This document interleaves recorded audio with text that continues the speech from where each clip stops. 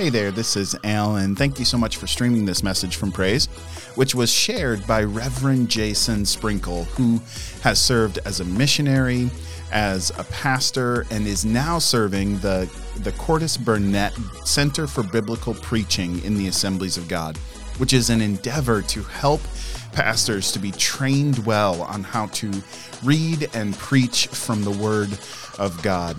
This message is called Hope in Jesus, and I know that the Lord is going to use it in your life to make a massive difference.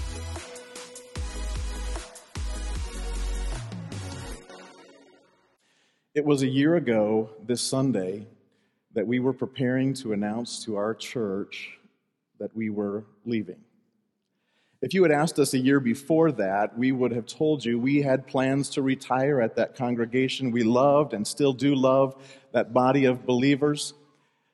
We enjoyed being there. We had been through some difficult seasons, but we had come out the other side, and we were excited about the future at the church. And then this opportunity came up at AGTS, and a good friend of mine called and said, "I think this is what God wants you to do." And so we prayed about it, and so a year ago, we were preparing to announce our resignation to a congregation that we knew would be hurt. And I can tell you as a pastor, it is a hard thing to know that you're about to hurt a body.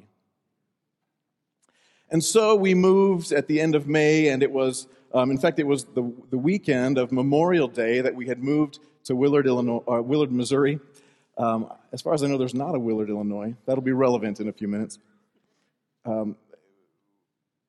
We had arrived, our furniture was being shipped, but there was some difficulties with all of that. And so it was a Sunday morning before Memorial Day. We were sitting on the floor of our empty house,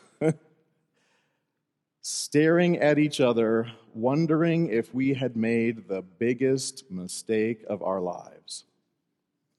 We were disoriented, we were discouraged, and we were very much alone.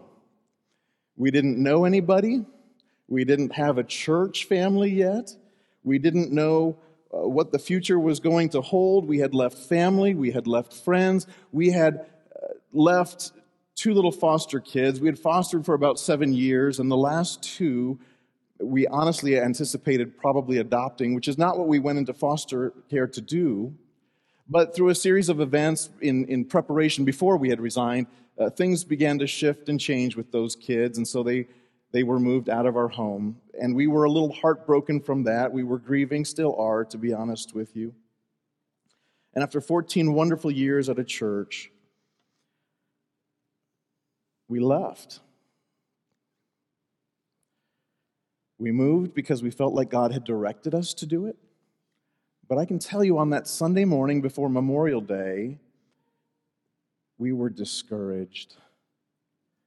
We were disoriented. We had no friends. We were very much alone. And the best we could hope for was that our furniture might arrive on Memorial Day. It didn't. Now, believe it or not, that is the context, emotionally, of the book of Revelation. Now, I need to say up front that the circumstances are dramatically different. The people in the book of Revelation that it was written to initially were facing very real persecution. They had lost loved ones, they were losing jobs, the might of empire was against them in ways that, and we should thank God for it, none of us know. But they were without hope. They were beginning to wonder, kind of what my family was beginning to wonder, if God led us here, shouldn't things be going better than this? Discouraged, disoriented, very much alone. Have you been there? Yes, of course you have. All of us have been there. For the people in these 7 churches that the book of Revelation is written to, there was only one ruler in the world, Caesar. There was only one government, one kingdom, Rome. New and elaborate places of worship were being built around them, dedicated to Rome, dedicated to Caesar. And at the same time, these Christians were struggling in little house churches, trying to keep their heads down. They claimed to worship the one King of all kings. But that was Caesar's title in the world. And let's face it, it is hard to keep going when you feel like everything is against you. Discouraged, disoriented, alone. Persecution had just begun. Some of them had lost friends. More of that would be coming. What was the point of it all? Wouldn't it be easier to just give up? Have you ever felt that way?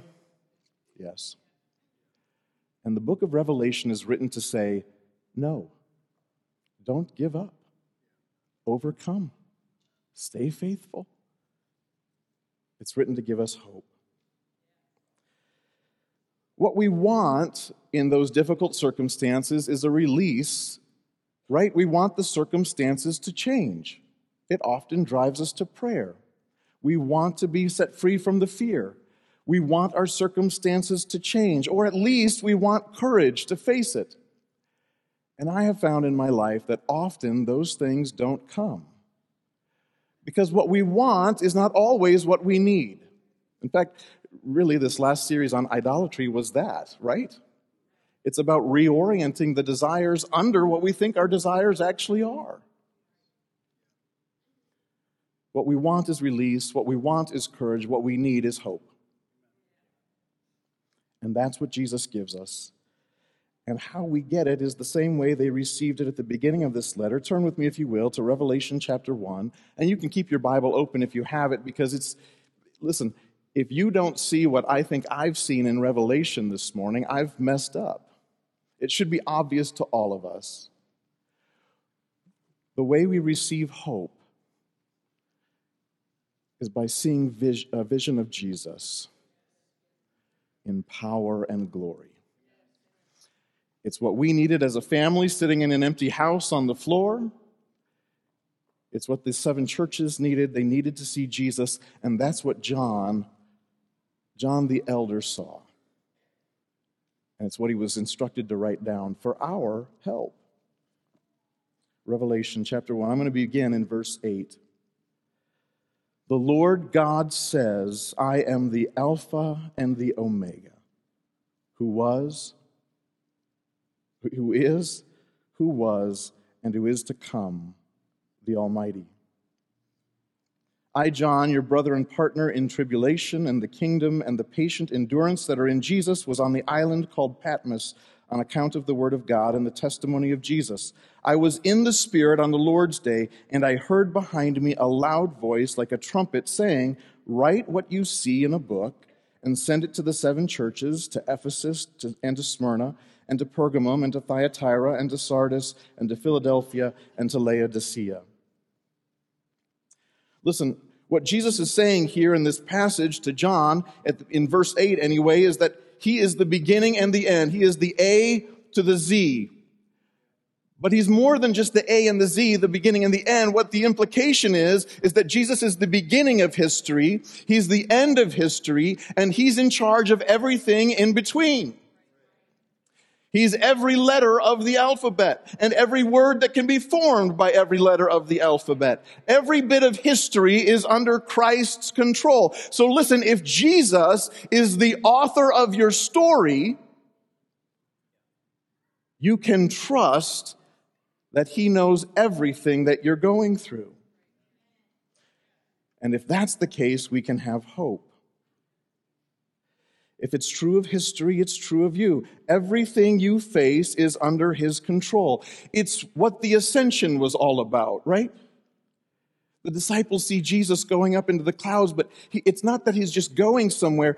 That's all imagery from Daniel chapter 7 and Daniel chapter 10.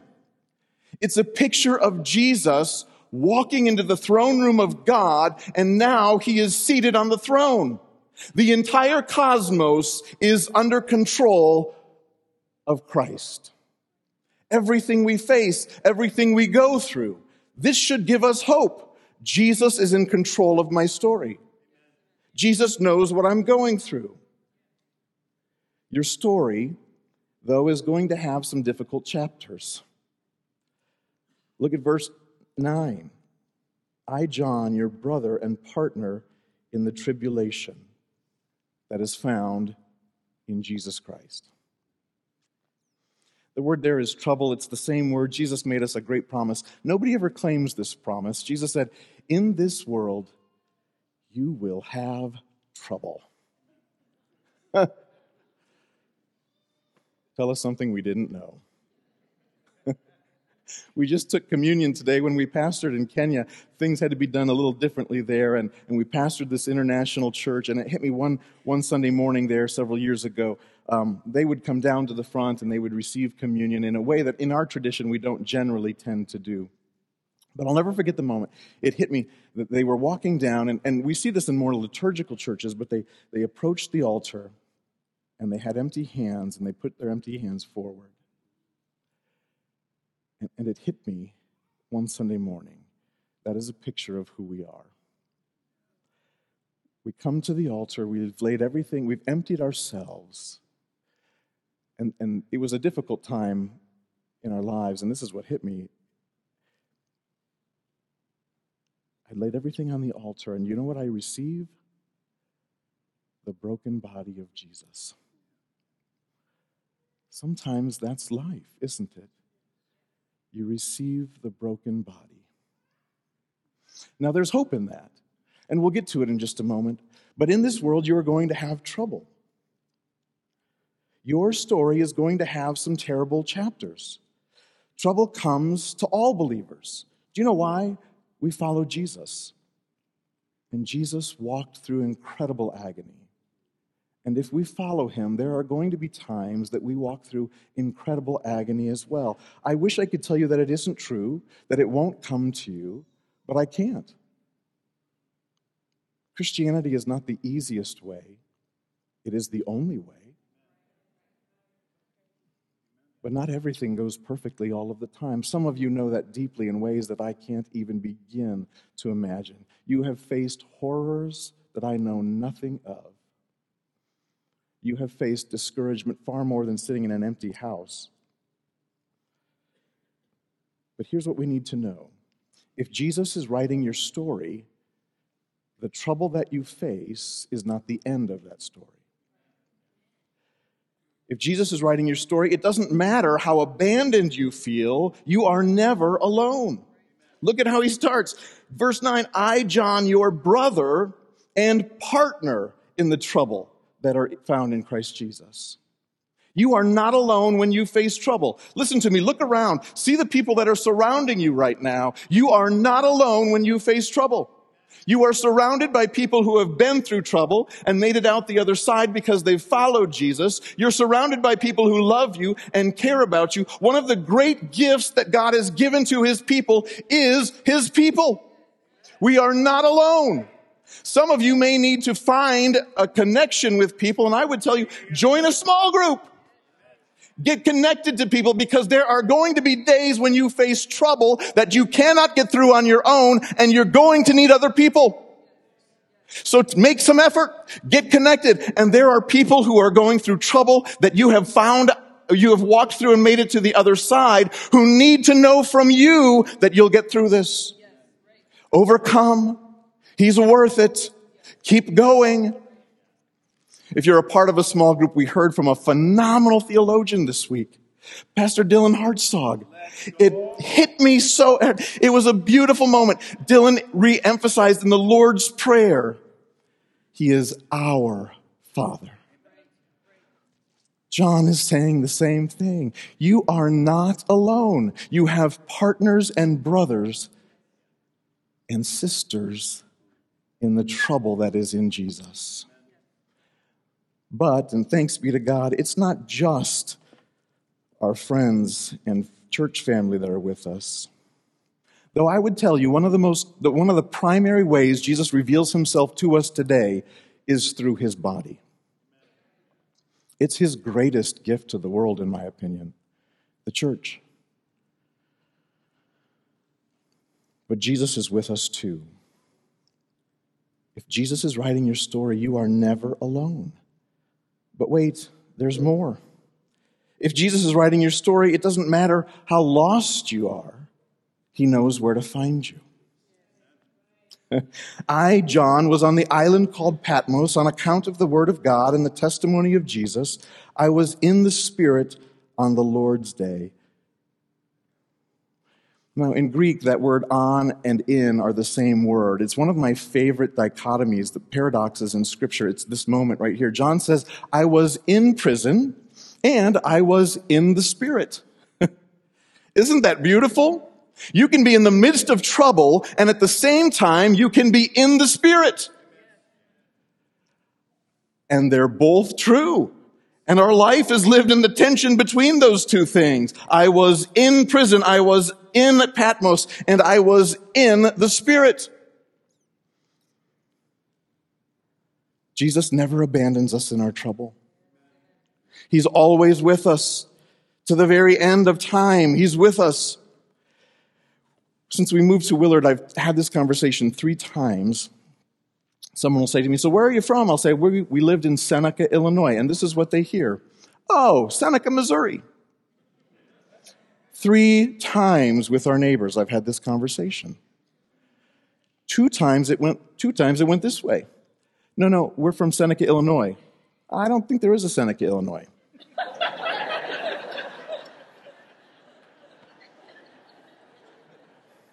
What do you say to that?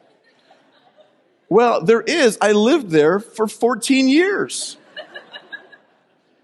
One time, this is what happened. I don't think so.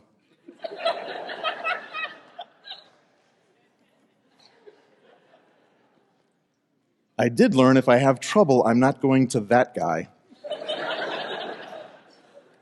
Because he's not paying attention to anything. John is saying essentially the same thing. Nobody knew where Patmos was. The Romans didn't like to travel by sea. It was a little island in the Mediterranean Sea. What John is saying here is, I was in a place that you couldn't find on a map. Seneca, Illinois is that place. Though from what I hear, Seneca, Missouri is kind of that place too. I don't know. I haven't been. John's saying, nobody knew where to find me. I was in prison alone. And then Jesus showed up. No matter how lost you feel, Jesus knows where to find you. He's with you. You are not alone. Only Jesus is the beginning and the end. Your trouble is not the end of your story. Jesus is the end. He knows where to find you. So don't lose hope. He knows where you are. Listen, if Jesus is writing your story, it doesn't matter how confused you are. Jesus has a plan for you. I heard behind me a loud voice like a trumpet.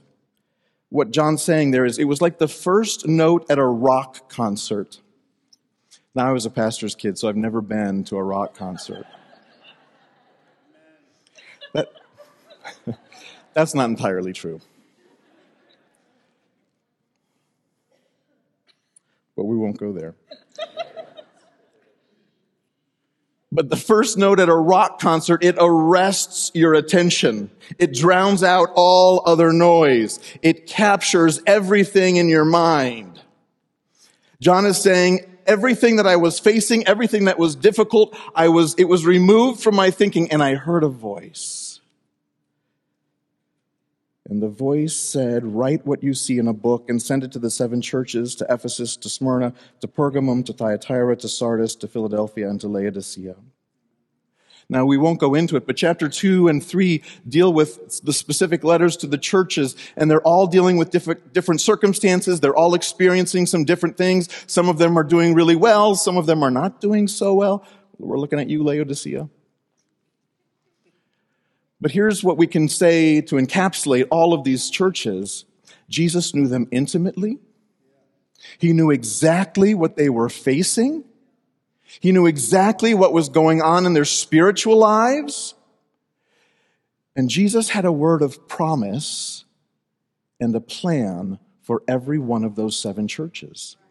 Even the church that he was disappointed with, that he wanted to spit out of his mouth, Jesus had a plan for them and a future promise for them if they would repent. And even repentance is a word of hope. Because repentance is saying that God has not given up on you. He still has a great plan for you. All you need to do is shift direction and walk with the Lord of the church instead of moving against him. That is a word of hope. It doesn't matter how much you've messed up. Jesus still has a promise and a plan for your lives. If you've been like me, that is hope-filled. Jesus has a direction for you even when you feel directionless. Jesus has a purpose for you even when you feel like you've messed everything up. When you're discouraged, when you're disoriented, when you're feeling alone, you need to know you're not actually alone. You can feel disoriented, but Jesus has an orientation for you to follow. Sometimes that requires repentance. But mostly what it requires first is what he tells all of the 7 churches: have an ear to hear what the Spirit is saying. Lean into Jesus. Pay attention. All of the letters are personal. And if it's true for the church, it's true for us on an individual level. It's true. It doesn't matter how confused you are. If Jesus is writing your story, he has a plan for you. Here we go, verse 9, one more time. I, John, your brother and partner in the tribulation and the kingdom that are in Christ Jesus. Now some good news. Your story is going to have some difficult chapters, but that's not the only part of the book. You are in trouble at times, and I can tell you, you're either coming out of a season of trouble or you're probably going into one. That's life. It's not good news. But the good news is you're also a part of the kingdom. It's the beauty of the gospel, isn't it? The author of the story entered into the story. He wrote himself into it. Jesus is present with his people. Look at verses 12 and following. Then I turned to see the voice that was speaking to me, and on turning, I saw 7 golden lampstands. And in the midst of the lampstands, one like a son of man, clothed with a long robe and with a golden sash around his chest. The hairs of his head were white, like white wool, like snow. His eyes were like a flame of fire. His feet were like burnished bronze, refined in a furnace. And his voice was like the roar of many waters. In his right hand he held 7 stars. From his mouth came a sharp 2-edged sword, and his face was like the sun, shining in full strength. When I saw him, I fell at his feet as though dead. But he laid his right hand on me, saying, Fear not, I am the first and the last, and the living one. I died, and behold, I am alive forevermore, and I have the keys of death and Hades. Write therefore the things that you have seen, those that are and those that are to take place after this. As for the mystery of the 7 stars that you saw in my right hand and the 7 golden lampstands, the 7 stars are the angels of the 7 churches, and the 7 lampstands are the 7 churches. The author is walking in our midst. He's present with us. Those lampstands, those are just symbols for the church. And Jesus is walking in his church. That means, and Pastor Danielle does such a great job of reminding us of this when she introduces the service, right? We gather together, and it's not just us who are in this room. Jesus is in our midst. Jesus knows what's going on in Laodicea. He knows what was going on in Thyatira. He knows what's going on in Pergamum, and he knows what's going on in Praise. We are not alone. Jesus is here. He is walking with us. All of this imagery in these verses is very dramatic. Most of it does come again from Daniel chapter 7 and chapter 10. I'm not going to pick it apart for you. I think that gets a little dangerous anyway. Jesus only explains 2 of the symbols, and so we'll just trust that that's what's most important to us. But I can tell you, especially based on Daniel chapter 7, all of this imagery in these verses is to paint for us a picture of how strong Jesus is. They're symbols of strength, symbols of his kingly authority, symbols of the fact that Jesus holds everything in his hands. It's what Ephesians was what Paul was reminding the Ephesian church, right? Now he is far above any ruler or authority or power or leader or anything else, not only in this world, but also in the world to come. God has put all things under the authority of Christ and has made him head over all things for the benefit of the church. Jesus is in our midst. And so it doesn't matter how weak you feel, Jesus is strong enough to get you through it. This, in Revelation, I used to explain it to my church, it's like a cosmic opera or a magnificent piece of art. Sometimes the brushstrokes are very wide, but you don't have to pay attention to the detail of the brushstroke. You just step back and look at the overall picture that is being painted for you. And the picture in verses 12 and following is the picture of Jesus, who has all of the strength, and no matter what you're facing, he's able to get you through it. Because he knows the way to the other side. He was dead, and now he is alive again and forevermore. No matter what you're facing, Jesus knows how to walk through it. If you're feeling disoriented, discouraged, very much alone, have hope. Jesus will get you through it. Several years ago, we were in this town, and it was a small town, and so in small towns, churches are a very big deal, and the grade school contacted me and said, hey, we're doing this remembrance for September 11th. Would you come and would you speak on hope? And I said, sure, I love hope. I would love this. And so I started preparing, and it began to become obvious to me that I don't know any hope apart from Jesus. It's not just a concept that I latch onto. It's totally intimately tied to who Jesus is. And so I called the superintendent and said, hey, we talk? So I sat down in his office and said, look, I'm going to be honest with you. I have hope. I love hope. I can teach on hope, but I can't do it without Jesus. Is that going to be a problem? And he said, no, just don't say Jesus.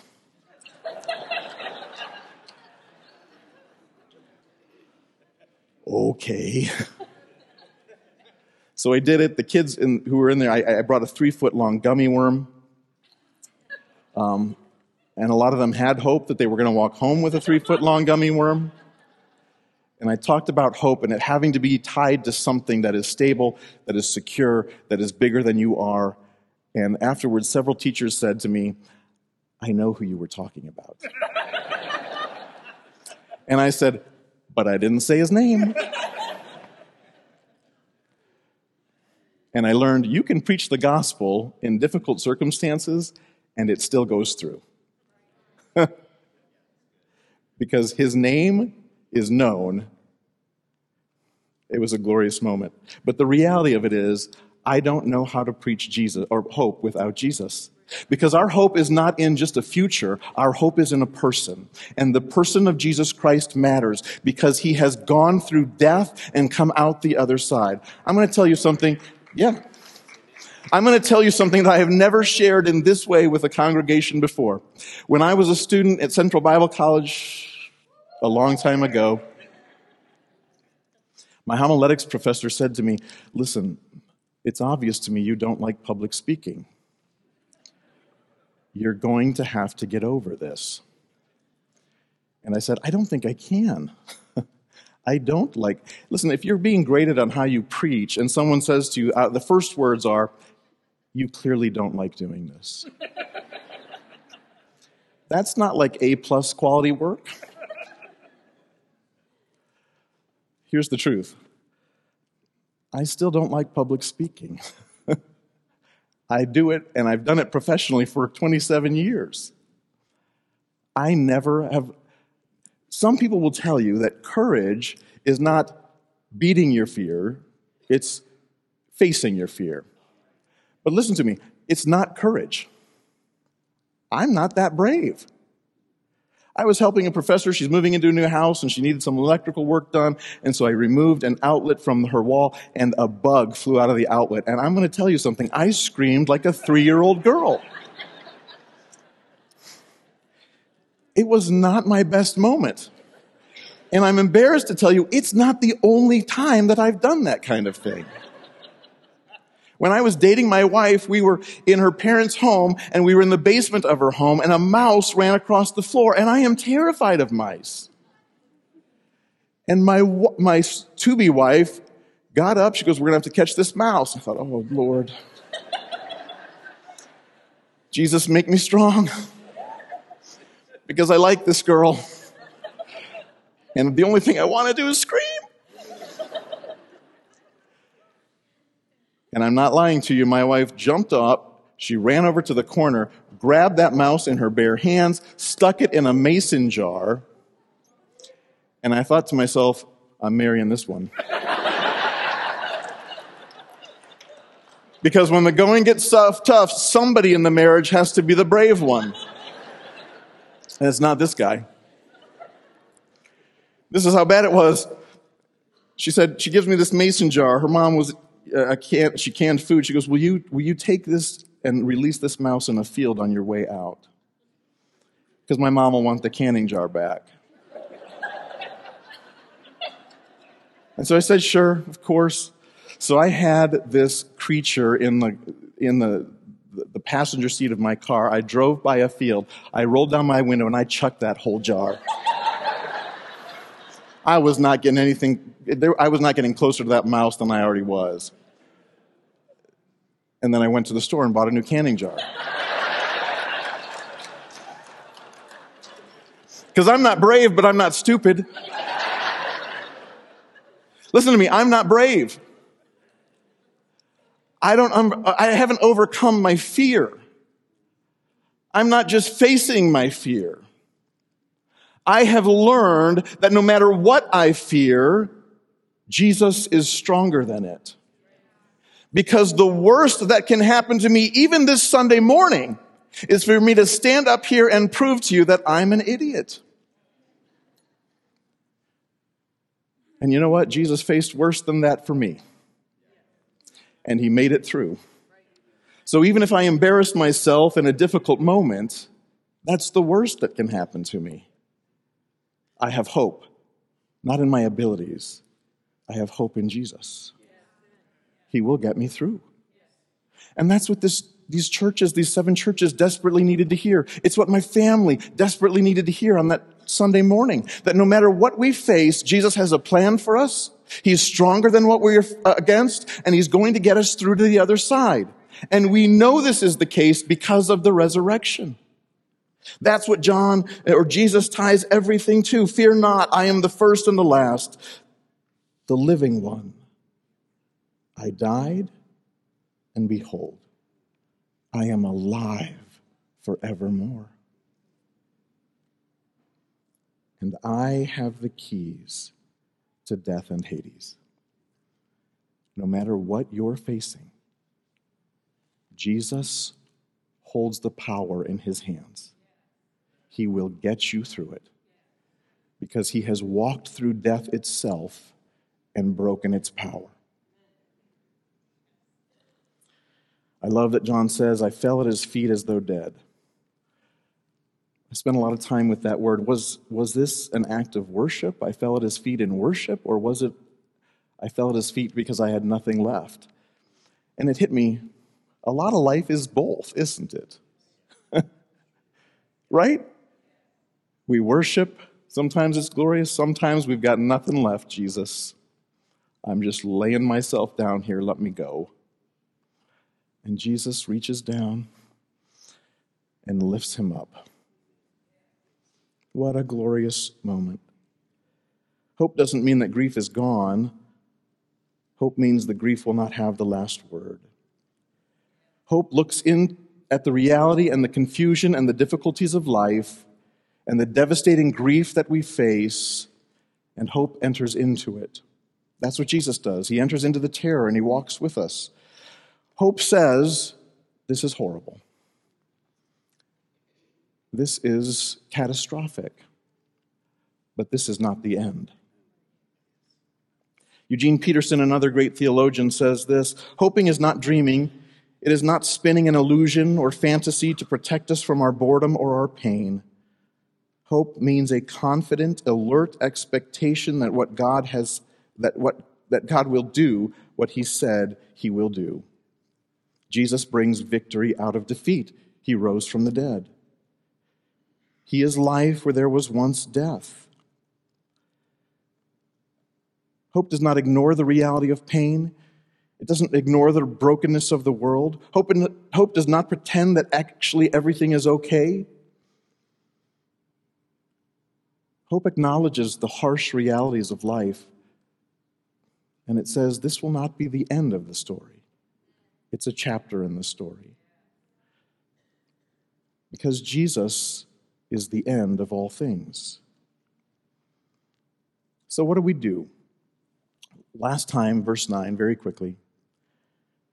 I, John, your brother and partner in the tribulation and the kingdom and the patient endurance that are in Jesus. How do we move from the trouble to the kingdom? Well, we see Jesus, and then we just patiently endure. Keep going. Not as good as Pastor Dylan, but one of my favorite theologians, Paracanthus hepatis, you know her better as St. Dory, the Pacific blue tangfish.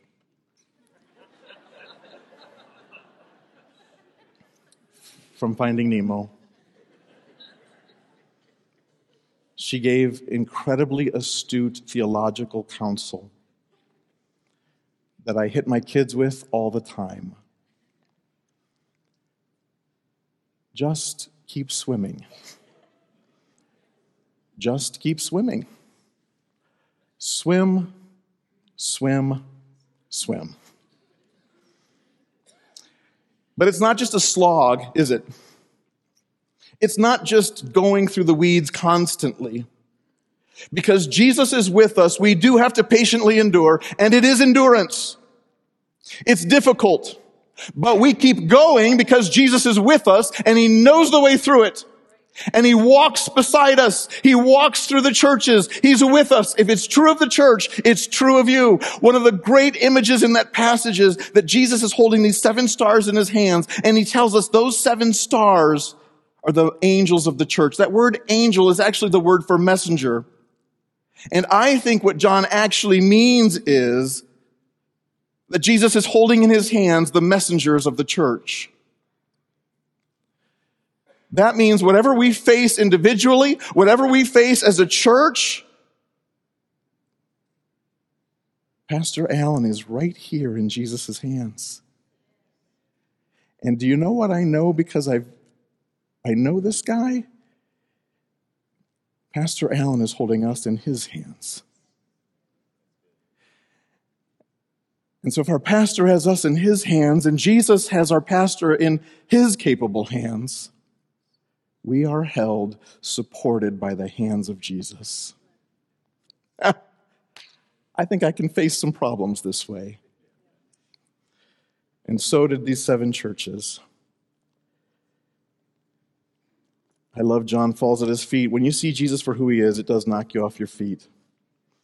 John is in prison because he wouldn't bow before Rome. The churches he is writing to are beginning to wonder if it's worth it to even keep going. Should we resist the might of empire when all of the power of this world is crashing down upon us? John refuses to bow the knee before empire, but he falls on his face before Jesus. Part of being a follower of Jesus, in a sense, is that we live in a state of rebellion, not against governments, not against our neighbors, certainly not against God. But we rebel against the tyranny of death. We rebel against the tyranny of injustice. We rebel against the tyranny of racism. We rebel against those things that seem so powerful in our world, and we say, no. You will not be victorious. My God is victorious. My Savior is victorious. He is the only one that I will bow the knee to. And when we fall on our faces, whether it's dead or in worship, Jesus lifts us up and He carries us through whatever it is that we're facing. No matter what happens, I have hope for tomorrow.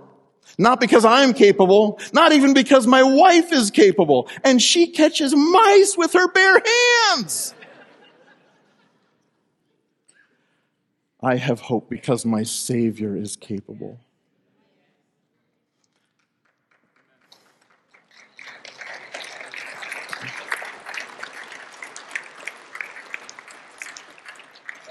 While we wait, we endure. No matter what you face, Jesus knows the way through it. No matter how alone you feel, you are not alone. Jesus is with you.